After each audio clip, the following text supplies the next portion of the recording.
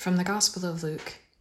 While the crowd was pressing in on Jesus and listening to the word of God, he was standing by the Lake of Gennesaret. He saw 2 boats there alongside the lake. The fishermen had disembarked and were washing their nets. Getting into one of the boats, the one belonging to Simon, he asked him to put out a short distance from the shore. Then he sat down and taught the crowds from the boat. After he had finished speaking, he said to Simon, "Put out into deep water and lower your nets for a catch."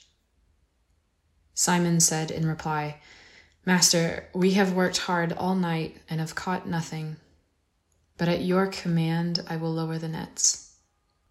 When they had done this, they caught a great number of fish, and their nets were tearing. They signaled to their partners in the other boat to come to help them. They came and filled both boats, so that the boats were in danger of sinking. When Simon Peter saw this, he fell at the knees of Jesus and said, "Depart from me, Lord, for I am a sinful man." For astonishment at the catch of fish they had made seized him, and all those with him, and likewise James and John, the sons of Zebedee, who were partners of Simon. Jesus said to Simon, "Do not be afraid. From now on you will be catching men." When they brought their boats to the shore, they left everything and followed him. The liturgy offers us just so many points for reflection today. It's a beautiful gospel passage, and I'm sure some of the sisters have already mentioned this before me today. But if you have yet to see this series, The Chosen, particularly the 4th episode of the 1st season, I would highly recommend it. Reading the Word of God and meditating over it, kind of going back and seeing each word and its significance and what it means to you that day is one way to pray with Scripture. I also find I'm a very visual person, and so sometimes being able to see with my own eyes something like The Chosen that offers this very scene in the 4th episode of the 1st season helps me then when I go back, because I have these pictures in my mind that aren't just things that I've made up, but have actually seen, to be able to pray with. But imagine us in this scene, though. Jesus, well, first Simon, and we assume maybe also his brother Andrew, have just spent the entire night trying to fish, and they've come up with absolutely nothing. The tiredness, the fatigue, of course, the frustration, just feeling like you have to give up, right? So it's early in the morning, we assume, after a night of fishing. And what happens? Jesus comes and he asks to use their boat. So they've spent the whole night, they're completely exhausted, probably also frustrated, maybe even angry.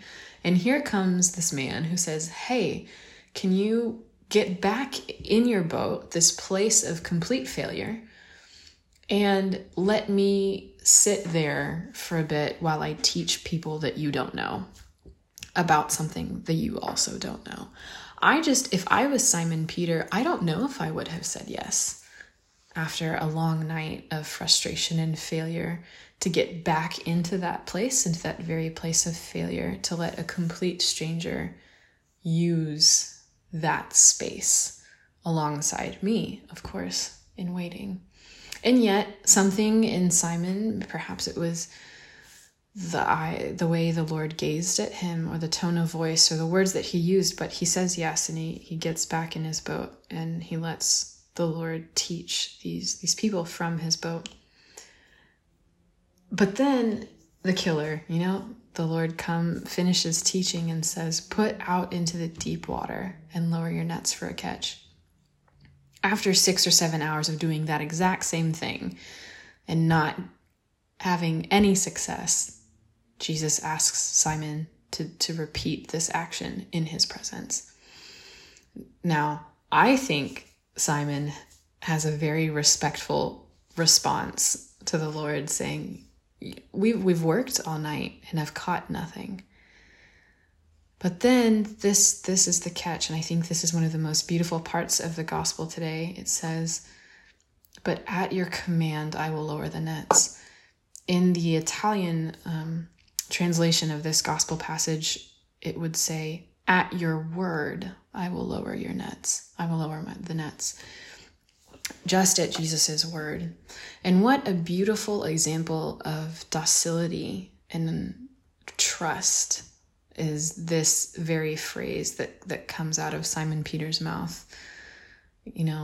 I am completely frustrated. I am so angry. I've spent the last 6 hours through the night with absolutely zero success. I have no food to put on the table. But at your word, I will enter into that place of failure and frustration and anger and lower the nets. And maybe this is something that we can pray with today alongside Simon Peter in this gospel passage, is where is it that the Lord is asking me, like Simon Peter, to lower my nets, to go into that place? What is that place of failure that he wants me to entrust to him, to live through with him, to go there with him, to lower my nets? Maybe also because we follow the rest of this gospel passage, and what do we see? We see abundance and joy and identity. Simon Peter saying, "Depart from me, I am a sinful man. I recognize your identity as Lord." But then Jesus says to not be afraid. And then they left everything and followed him. So maybe for our resolution, our concrete resolution today, just to ask the Lord, or try to identify, where is this place? What is my boat? What is my space or place of failure that the Lord is asking me today to entrust to him and to go there with him in trust to lower my very nets? And then, if at all possible, to see a part of that 4th episode of the 1st season of The Chosen, to watch this scene and maybe even see where and what moves me in that prayer, to then go back and listen to the word of the Lord. Have a blessed day.